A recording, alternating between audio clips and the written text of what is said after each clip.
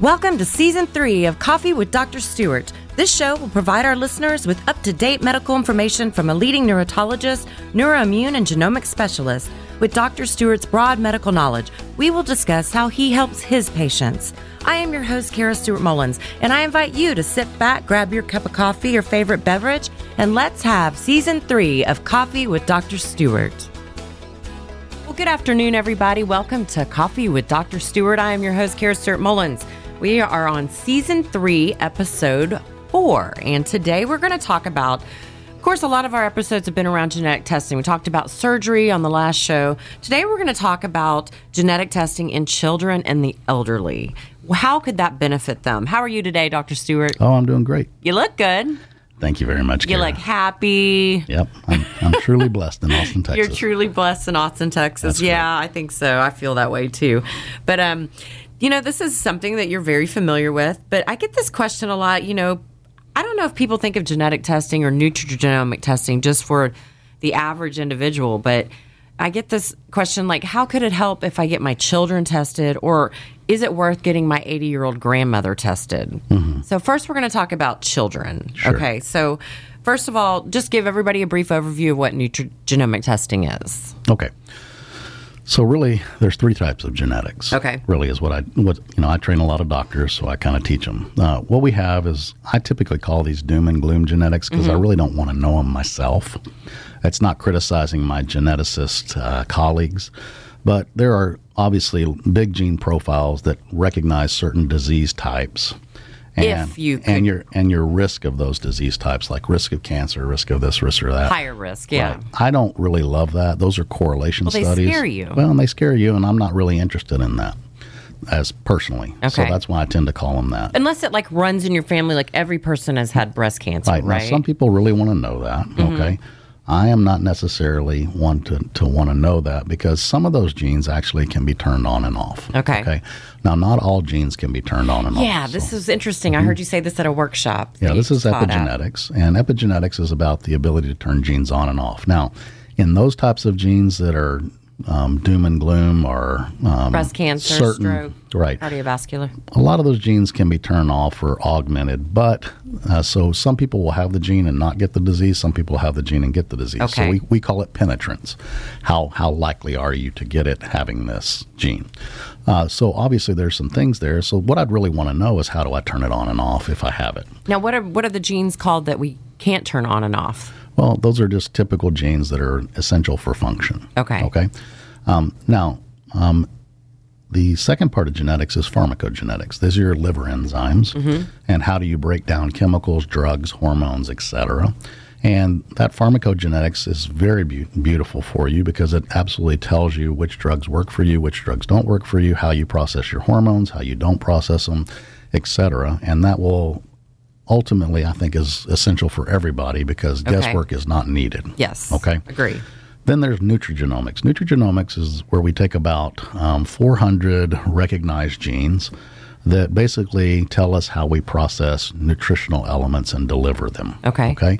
So obviously in the body, we take a certain substance and we convert it into a lot of times in multiple steps and create a certain different form of that vitamin or nutritional element to get into the or cell. protein in order to have it function properly in the cell. So what's nice about nutrigenomics is if we have a weakness in that sequence, we can actually introduce or bypass the weakness and introduce a nutritional element to assist with that process. Like in the active form. Correct. Right. So nutrigenomics is what I what I love. I know. I love this because when I put it back in, people feel better, people heal better, people function better, they think better, everything Life just is works better. better. Yeah, because God designed a perfect being. Unfortunately, many things have screwed it up for one reason or another.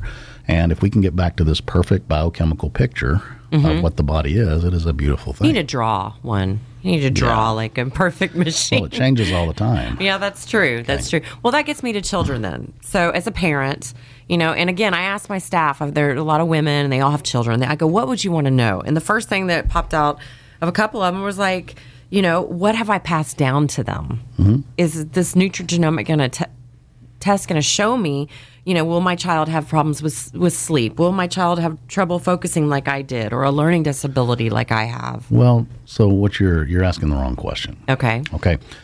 What you're talking about is risk. Mm-hmm. Okay. Now, in that situation, what's important about knowing that for your child is overcoming it so they don't get it. Before. So you're not going to pass down focus and concentration problems. I gotcha. You're going to pass down a weakness making the vitamins that lead to focus and concentration. In the neurotransmitter problems. category. Correct. So we will be able to recognize and overcome that. Now, everybody, I don't know anybody, besides your spouse, you care about your children more than anything. Yes. Okay. And well, some people don't really care about their spouse. That's my priority. Yeah, I know. love my wife. My wife is the greatest thing that ever happened Just to me. Just saying. Okay. But you still always love your children. You want them to do well and grow well. You want them to do, and everybody wants that. And so the neatest thing about it is we now can do genetic testing in newborn babies. Yeah. Okay, and you don't have to have a certain time period where you can do it. Now, what's a little cheek swab. It doesn't hurt. That was another question. Does it hurt? Nope, it doesn't. Right. It's just a mascara brush that we rub over. It's fuzzy and it tickles a little bit. Now, what's important about that is we can know from the beginning, and in nutrigenomics, you know that we have these certain categories. We have categories of inflammation and how well you handle it or control it. We have categories of methylation. We have categories of mitochondrial, how strong the batteries are for the baby. We have categories of detoxification. So do we need to worry about chemical exposures or do we not? Yep. Because this world is fairly toxic. Yes. In a lot of things. And a lot of moms kids get into that. Things. Sure. That's a big thing when you say fertilizer or gasoline or a swimming pool with too much chlorine. Now, we don't want to freak the moms out, but what we want to do is everybody wants to know, how is this baby and how can I best, what do I need to watch for the most with this baby? Yeah. So, for instance, if we have a baby that is highly inflammatory or their immune system is kind of more programmed toward inflammation, in that particular state, unless we augment that inflammation, we may not want to. We may be more worried when the baby gets an infection. We may be more worried when the baby gets a vaccine. Okay. We may be more worried when the baby gets a surgery. We may have to prepare more to control the inflammation. Well, everybody knows that you're an autism specialist, sure, along with many other specialties. But the one thing I think that this would be beneficial when I think about it is you have a kid that comes in who has autism and the mother is about to have another baby. Sure. Or they have a younger sibling who they don't know how it's good. You don't want your second child to get autism. Okay. So I'm going to go ahead and go on record here. Okay. Okay.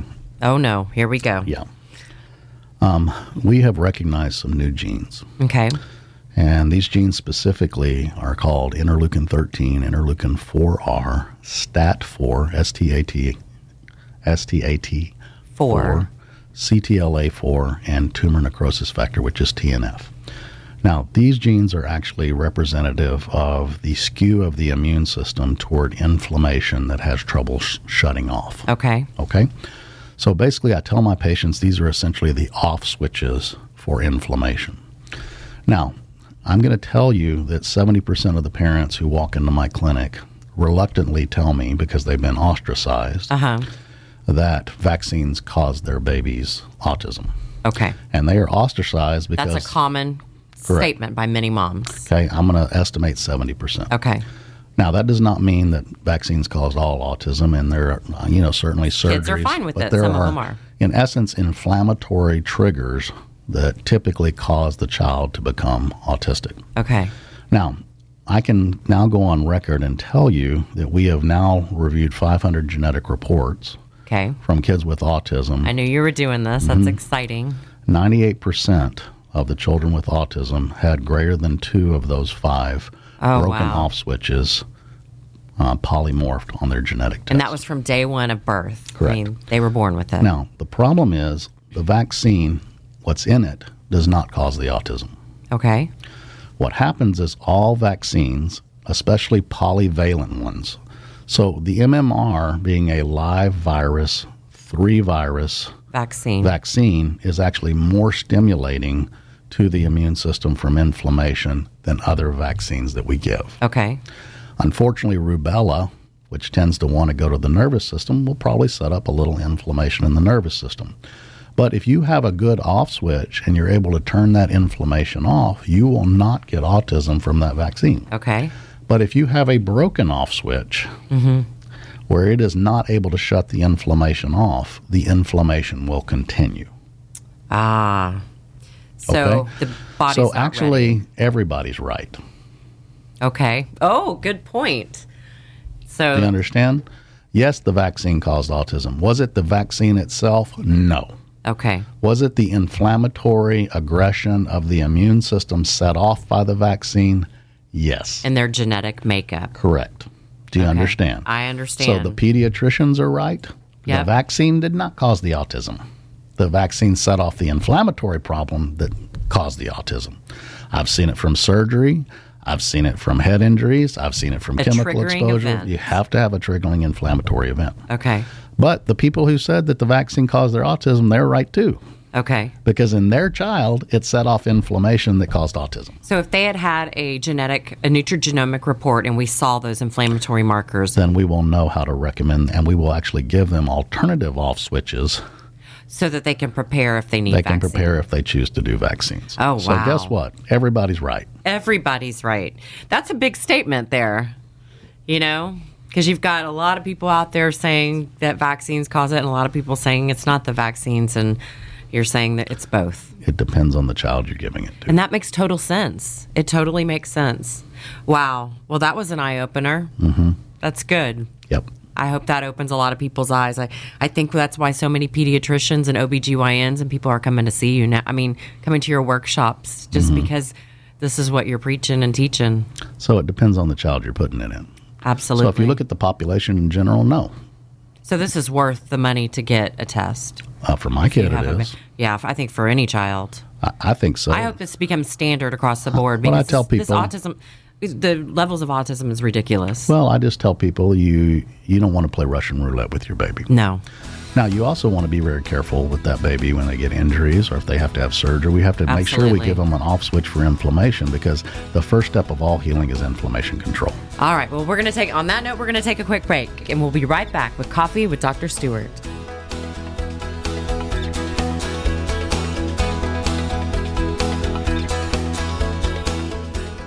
Does it take you forever to go to sleep, or do you wake up often throughout the night? Well, we have the all-natural formula you may need to help relax, rest, and be rejuvenated. NeuroNight Essentials by Neurobiologics. Some of your favorite sleep support ingredients all in one capsule. With melatonin, GABA, magnesium, valerian, and chamomile, this formula may give you the rest you've been missing. NeuroNight Essentials. Make your night a NeuroNight. Visit neurobiologics.com for more details.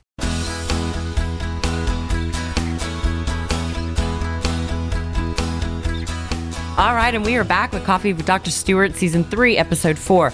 Dr. Stewart just really enlightened us on something about, why children are getting autism and how we could overcome it. Correct, Dr. Stewart? And That's my opinion. that's your opinion. Okay. Because obviously, I'm a biochemistry geek. You Yes. know that. And so you can ask my wife the day I found those markers, which are markers that are known in autoimmunity and other things.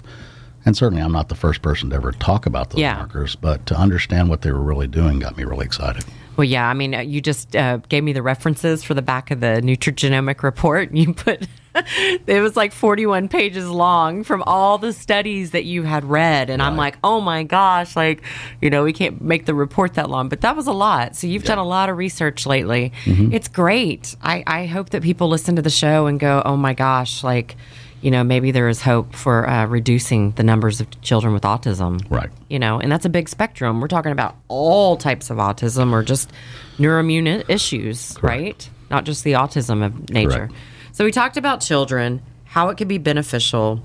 One question I want to get to, how different are the siblings with the results? Because a lot of people say, well, if Johnny got it and Sally's his sister, they're going to be pretty much the same. No. Okay. So what I always tell people is your siblings are completely different. They're half of the mom, half of the dad, and it's a complete roll of the dice. Really? You have no idea what's coming up. And then there's some markers that are only from the mother. Tell Yep. us about that. The mitochondrial markers, some Yeah, of them? those are X-linked. Okay. Okay, and those actually the mitochondrial markers are kind of funny. We always thought that the most of the mitochondria came from the mom because the egg carried the mitochondria. Interesting. That's not really holding completely true. Okay. I don't know what it is yet. I don't necessarily can't comment on it yet, but you'll find out. For the most part, the mom and the children's mitochondria are about the same. Then we have what we call X-linked genetics, which means they travel with the X chromosome. And that's the mother? Well, the X is XY. So if you're a boy and you get half an X chromosome from your mom, you get a Y chromosome from your dad, whatever's on that X chromosome, you're going to have as a dominant trait. So if you're a kid that has chronic fatigue, you can blame your mom. Not necessarily. Right? No, that's not true. If they gave me poor mitochondria, well, maybe. Dang it, Mom. But it's not necessarily poor mitochondria, but how you deliver nutrition to the mitochondria. Okay. And so, that's a whole big discussion. But let's take, for instance, the MAOB, commonly known kind of as the risk of depression gene. Okay. That's an X-linked gene. So men only have one copy of it. Okay. So if they're positive for that copy, they've got a much higher risk of depression. Oh. Whereas women have two copies because they're X and X. And okay. so if you're a plus minus in a woman, you're half there. But if you're plus plus, you're at a higher risk. Oh, very interesting. That's good to know. So you'll see those funny quirks on the genetic testing. Another one of my staff said, if I had known the genetics of my child when they were younger, I would have fed them totally different. Because, you have the gluten markers, the HLA, DQ1 and 2, sure. and that's gluten sensitivity. Right. I mean, you'll have DAO. Yeah, which is and histamine. DAO is how well you break down histamines in the gut. FUT2, whether you need probiotics or not. Because a lot of parents go, gosh, every time he eats, he says his stomach hurts. Oh, he just says that. Well, if you know his genes, you're going to know that maybe he doesn't like that bread. It hurts him. That's exactly right. And then they start eating, like my son, I know he has those markers, so he doesn't eat a lot of bread because it makes his stomach hurt. So I thought that was interesting that you could actually alter their diet really early on in life. Correct. Always remember for babies, though, breastfeeding's the way to go. Oh, yeah. Yeah, okay. Definitely. The immune system, right? Huge. It's the best thing that you can. Well, God put it there for a reason. Right. So don't. You're not a cow. Yeah. Good point. Okay, let's get to the elderly, because I get this question a lot from doctors. Like, would an elderly patient or somebody that's 80 or even 75 or older, would it benefit them if they're already that late in life? It actually probably is more important at that time. Really? Mm-hmm. And why is that? Of course you know that. Right. Well, after you cross about 50, decline. A few things happen. First of all, you typically lose your primary steroid anabolic. So that's progesterone in women. Okay. And testosterone declines in men. Okay. Now that is, those two anabolics tend to tell the mitochondria to make more energy for the cell. So when you lose those, the energy of the cell is somewhat compromised. And that's why people tend to age more aggressively after those time periods. So basically being able to know whether we can create more mitochondria, where are the weaknesses in the mitochondria, how we can feed it. You remember the brain and the immune system, which are usually the primary problems in elderly, are the highest energy organs in the body. Wow. Understand? Okay. And so we certainly want to make sure that we're having these people, what everybody worries about in aging is quality of life. Correct. Not quantity. Quality. If you've got quantity without quality, it's nothing. You don't want to sit in a nursing home. No. For 30 and so the whole idea is it's about quality of life.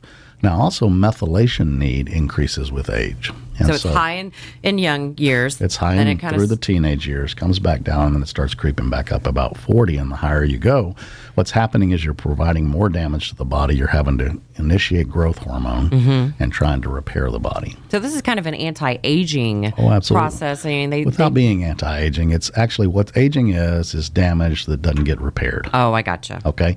So we're just trying to make you feel better. All right, so you're damaging your body more as it gets older, maybe a little bit less. Can't repair. But your repair is worse. So the better we can make the repair. Like the mitochondria? Like I have people that come in all the time. They're 75 years old. You'd think they're in their 50s. I know. It's crazy. That's Mom. Yeah. But she's on all the right products because of her nutrigenomics. So the whole idea She's 74 and runs around more than I did when I was in my 20s. So the answer is you just, what you want to do is make sure that you recognize those things. And it's more important in elderly because it's all about quality. And I tell people, I'm now 53. So I'm like, I'm 53 and I'm thinking about all those old people diseases I don't want. So I know if you're 50 or plus, you're thinking about it. Yes. Well, yeah, we have people that come in, their grandfather has Alzheimer's or dementia Sure. or this, and they're like, I don't want to get it. And I'm like, well, genetics Always remember, would be a nutrigenomics.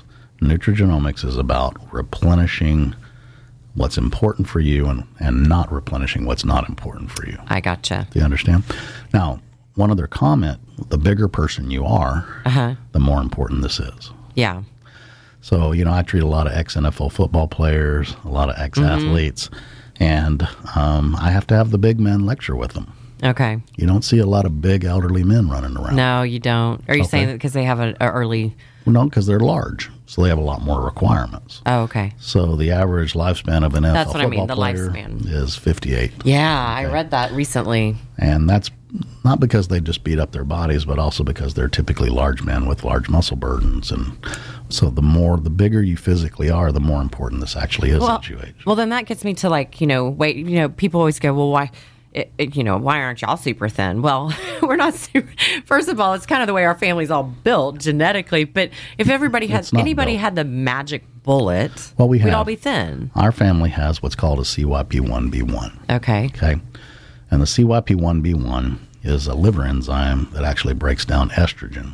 Okay. So our family, the women in particular, have trouble taking normal estrogen and breaking it down to methyl or hydroxyestrogen, which is non-functional.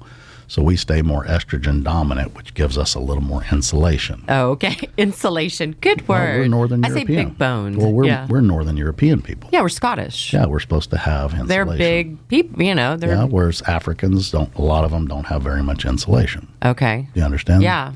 So the whole idea is depending on your cultural background, it's really where you descended from.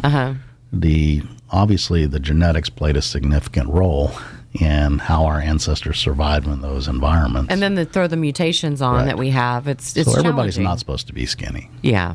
Genetically, they're not. And it's usually a really wiry doctor that says that. Or somebody that's super thin, like, well, if you had all that figured out. Well, I don't think it's that simple. I'm just trying to get through the day and be healthy. Well, just have them come and talk to me, and we'll see whose brain works better. That's a good point. Well, the one thing too, back to the elderly, I kind of got off topic there, is talking about the slow decline, but also if you break your hip, or you fall. Sure. You want to recover quickly. And then some of those people don't ever recover. Yep. So that's why, again, is it still good to get it 80s, 85?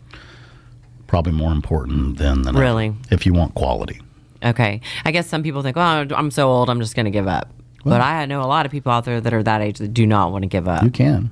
Yeah. I don't know anybody at that age who doesn't already feel good that doesn't want to feel good. Yeah, that's true. You want to go out... I want to go out really quickly, so to be honest. I want to die in my sleep. Yeah.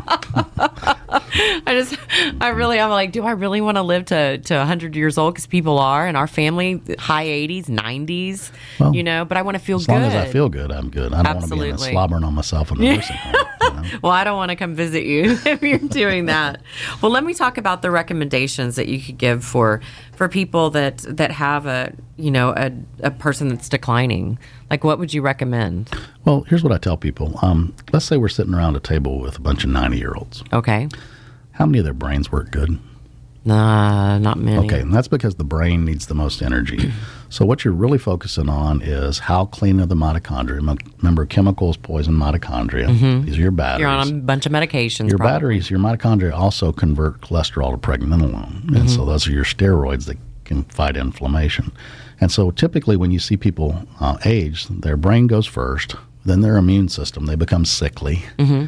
And then it's a very long time before the muscles fail, the organs fail, and they pass on. Okay. So that's actually the energy hierarchy of the body, okay?